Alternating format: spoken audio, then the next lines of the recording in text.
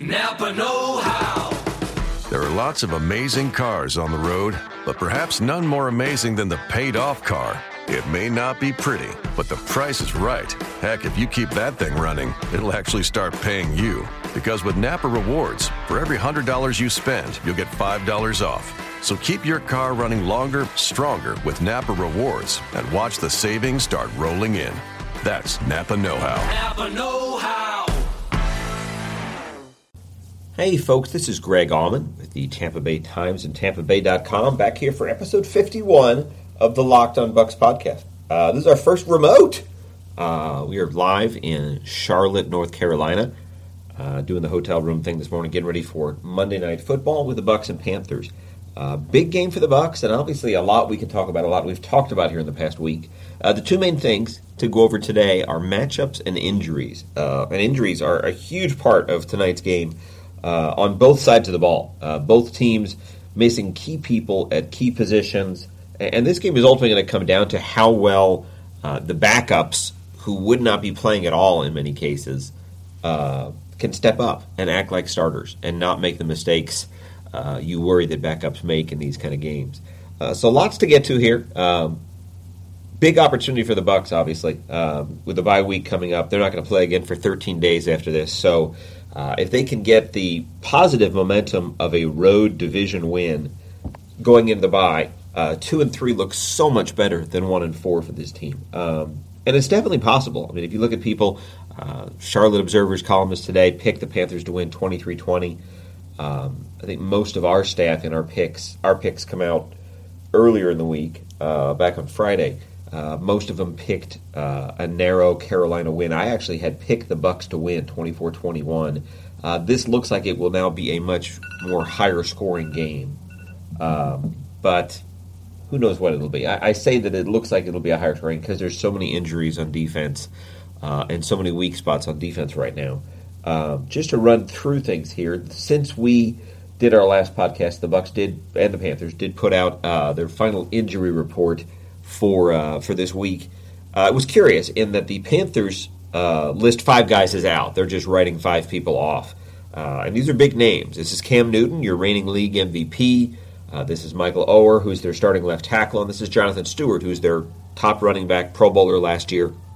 As a result, and we've talked about this last week, but as a result, Derek Anderson steps in as the Panthers quarterback. Derek Anderson once a starter in this league, but has really been just a backup since about 2011, really about the last 6 years. It's wild, and that Cam Newton, I think this would be game 83 for him. The only games in his NFL career that he's missed at all are against the Bucs, and he's now done it 3 times. So it's wild that the Bucs seem to be the only team that benefits from him being out. But again, I don't know how much they benefit because Derek Anderson went 2-0 against the Bucs in 2014. Wasn't overwhelming by any means, but kind of did what a backup quarterback needs to do. Didn't make mistakes and made enough plays to get his team to win.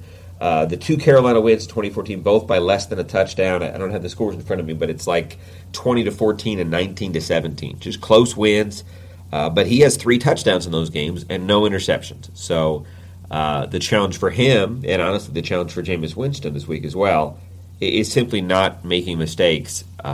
If all Derek Anderson is a caretaker quarterback, that might be what it takes. The Bucs need to try and find a way to get him throwing interceptions, making mistakes, not being effective.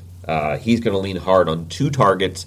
That's Kelvin Benjamin, their big 6'5 receiver, came in the year. Mike Evans came into the league, has 4 touchdowns already. And Greg Olsen, who's a tight end the Bucs know well, a guy that is just a seam finder and gets in between zone defenses really well, is a third down guy for them, and is a red zone guy for them. So they need to limit him very well. If you can take away Kelvin Benjamin and Greg Olsen from this offense, I'm not even sure what's left. I mean, maybe Devin Funchess, maybe Ted Ginn, maybe whoever they're going to trot out at running back tonight, whether it's Cameron Artis-Payne or Fozzie Whitaker. They don't have a lot of names on this offense beyond those top 2 right now because of the guys they're missing. They're also missing their top 2 rookies. They're missing Vernon Butler, big D tackle from Louisiana Tech, and James Bradbury, who's a second-round draft pick, was brought in essentially to take over for Josh Norman, who's now in Washington. And this is a big point in the story, is that the Panthers kind of made a bold move in letting Josh Norman becoming a free agent, pulling off a franchise tag, letting him walk, letting the Redskins get him, and not having that much behind him. And now they have even less behind him. They used their second and third round draft picks on cornerbacks. You will see a lot of that third rounder tonight. His name is Darryl Worley from West Virginia. I would think he's going to have to be in a play every snap type mode tonight, just because there's very limited depth.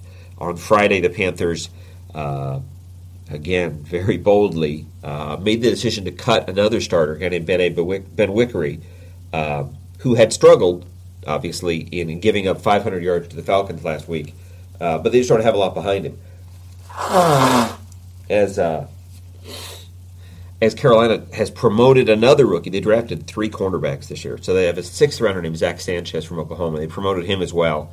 So you have 2 rookies at corner. Their nickel is a guy named Robert McClain, a 5th-year guy. I don't know that he can be too much more than a nickel because he's only 5'9". So you're going to have a very short outside corner, and that's fine, something the Bucs know well.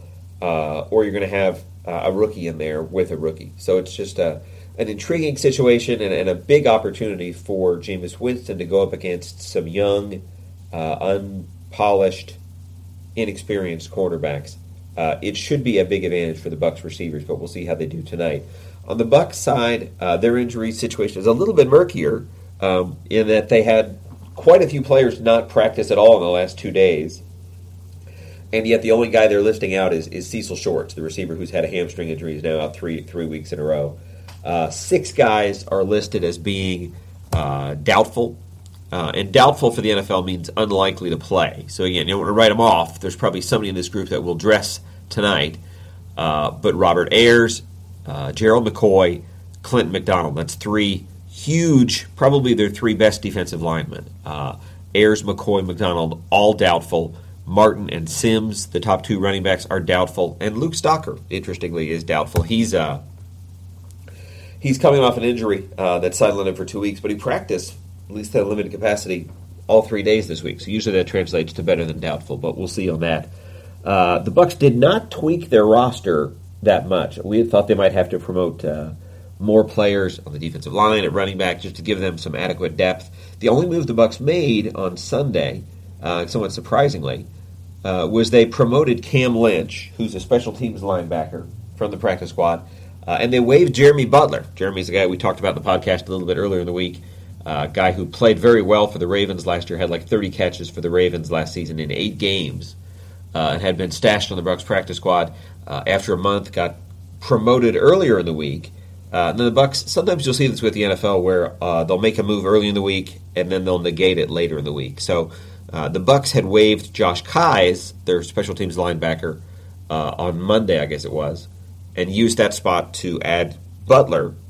And then I think with the injuries, they made the decision Sunday that they still need special teams help. They need guys that can be there and be active on special teams more than they need depth at receiver. So Cameron Lynch gets activated and Jeremy Butler is waived. I would think, honestly, they can get Jeremy Butler back on the practice squad tomorrow, Tuesday, which gets him back in the fold at least. And it's not like they lost anything. They just gave him a paycheck, if you will. Cameron Lynch is a guy that played every game last year for the Rams, had 4 special teams tacklers. He's very much a guy there exclusively for special teams and for coverage. They need him to make some plays to justify this move. What'll be curious to me is the fact that they did not promote either of the defensive linemen they have in the practice squad. And what that tells me is that one of 3 defensive linemen who had been hurt, I think, will be able to play. Whether that's Clinton McDonald, who took a hamstring injury in the middle of the week, that seems unlikely because he took a hamstring injury Thursday, did not practice Friday or Saturday. Robert Ayers tried to go Thursday, did not go Friday or Saturday. He's coming off an ankle injury. And Noah Spence told us he dislocated his shoulder on Sunday, had a slight tear to his labrum. But honestly, Noah came back and practiced on Saturday in that last practice. He's listed as questionable and not doubtful. So, again, that might be a 7th defensive lineman you have there. They're used to having 8. It'll very much be a patchwork defensive line. The guys they have healthy and available to them Will Golston, who obviously is a starter, is a great run defender, has done fairly well stepping up as a pass rusher as well, but mainly a run stopper. Akeem Spence, who would be the third defensive tackle, had 38 total snaps in the first 3 games, and now is going to have to be not an every down defensive tackle, but like an 80% of the snaps. I mean, if there's 65 plays, he's going to play 50 of them, I bet. Devontae Lambert, who we've talked a lot about in this podcast, undrafted rookie out of Auburn, has started, has played 100 snaps in the last 2 games. Again, he's going to be a 50-snap guy tonight against the Panthers, just because they can feel confident about him against the pass, a little bit of pass rush. The wild card among the healthy guys for me is Howard Jones, who is a defensive end, has played very sparingly, is one of these DPR guys, these designated pass rush types that they like in that nickel, third and long type situation where he can pin his ears back and just go straight to the quarterback. They've got to get in those situations, though. They've got to figure out ways to get Carolina backed up behind the chains. The other two are Channing Ward, a rookie from Ole Miss, and John Hughes, who was signed off the street this week by the Bucs. So very limited depth. We do think that somebody of those injured guys is going to play today. We don't know which one. I really don't think it's Gerald McCoy. Would be impressed if he can come back and play and tough through that calf injury without practicing at all this week. But we will see. So other storylines we want to get to here. We talked to Vernon Hargreaves this week. Vernon Hargreaves has a history with Kelvin Benjamin. I'm sorry. I'm still allergy-y today and still sneezing a little bit. Vernon Hargreaves and Kelvin Benjamin have a history going back to Hargreaves' freshman year at Florida, which was Benjamin's last year at FSU, 2013. And it's interesting. That was the year that Jameis Winston won the Heisman Trophy, won the national championship with Florida State.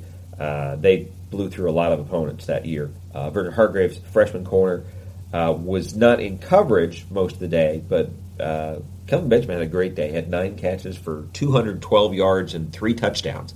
FSU had a 37-7 win over Florida. I think that matches their most lopsided home loss since 1979. And the first 2, Hargreaves wasn't in coverage. And the last one, though, fourth quarter, just a short 4-yard lob to the corner of the end zone, and Kelvin Benjamin beat Vernon Hargreaves. Vernon said that was the first touchdown he gave up in college, like almost went his entire freshman year without giving up a touchdown. So he certainly remembers and respects Kelvin Benjamin, is excited to go up against him on a much bigger platform in the NFL on Monday night. And that'll be an interesting matchup. I don't know that they're going to put Hargreaves exclusively on Benjamin.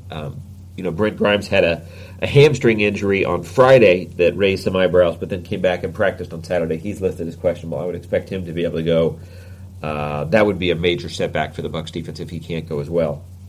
So Grimes and Hargreaves are going to get your main snaps at corner. I would expect Jude Ajayi-Barima to be the main nickel again.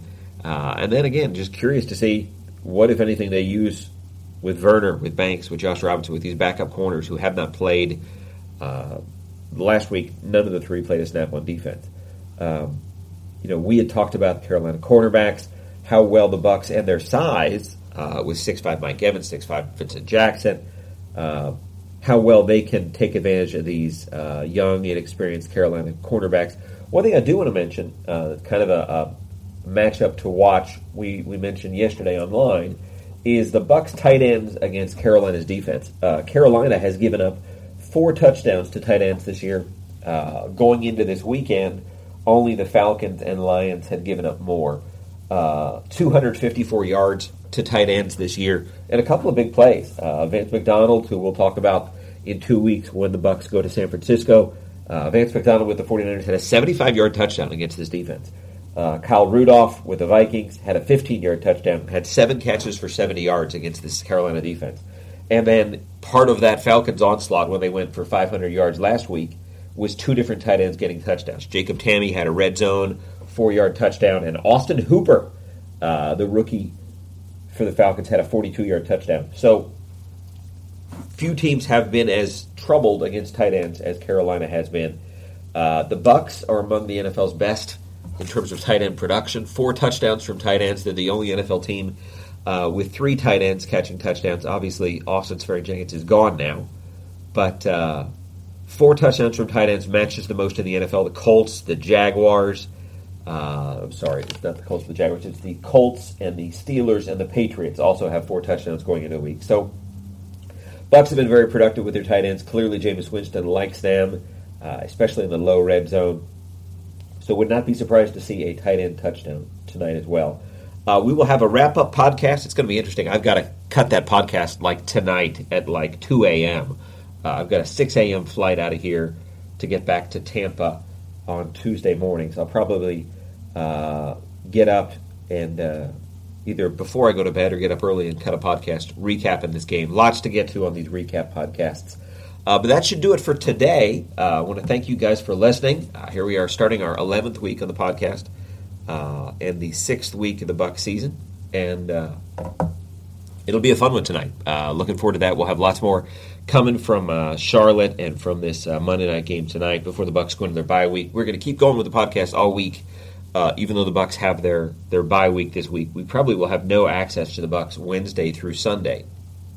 But lots to get to, lots to recap, and we'll be back to do that on Tuesday's podcast. So thank you guys again for listening. I'm going to wrap things up here via remote from Charlotte, North Carolina. This is Greg Auman with the Tampa Bay Times and TampaBay.com.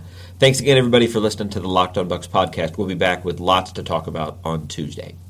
What you doing? Ran out of space on my phone, so I'm deleting some stuff. Bye, singing dog. Bye, goal. I pronounce you. Bye, wedding ceremony. Stop. At Metro PCS, you get 2 free phones with twice as much memory. Really? Don't say bye to your memories. Switch to Metro PCS and get 2 free LG K20 Plus phones with 32 gigs when you switch 2 lines. Metro PCS. Wireless. Figured out. Coverage not available in some areas. Sales tax not included in phone price. Excludes numbers on the T-Mobile network. See store for details and terms and conditions.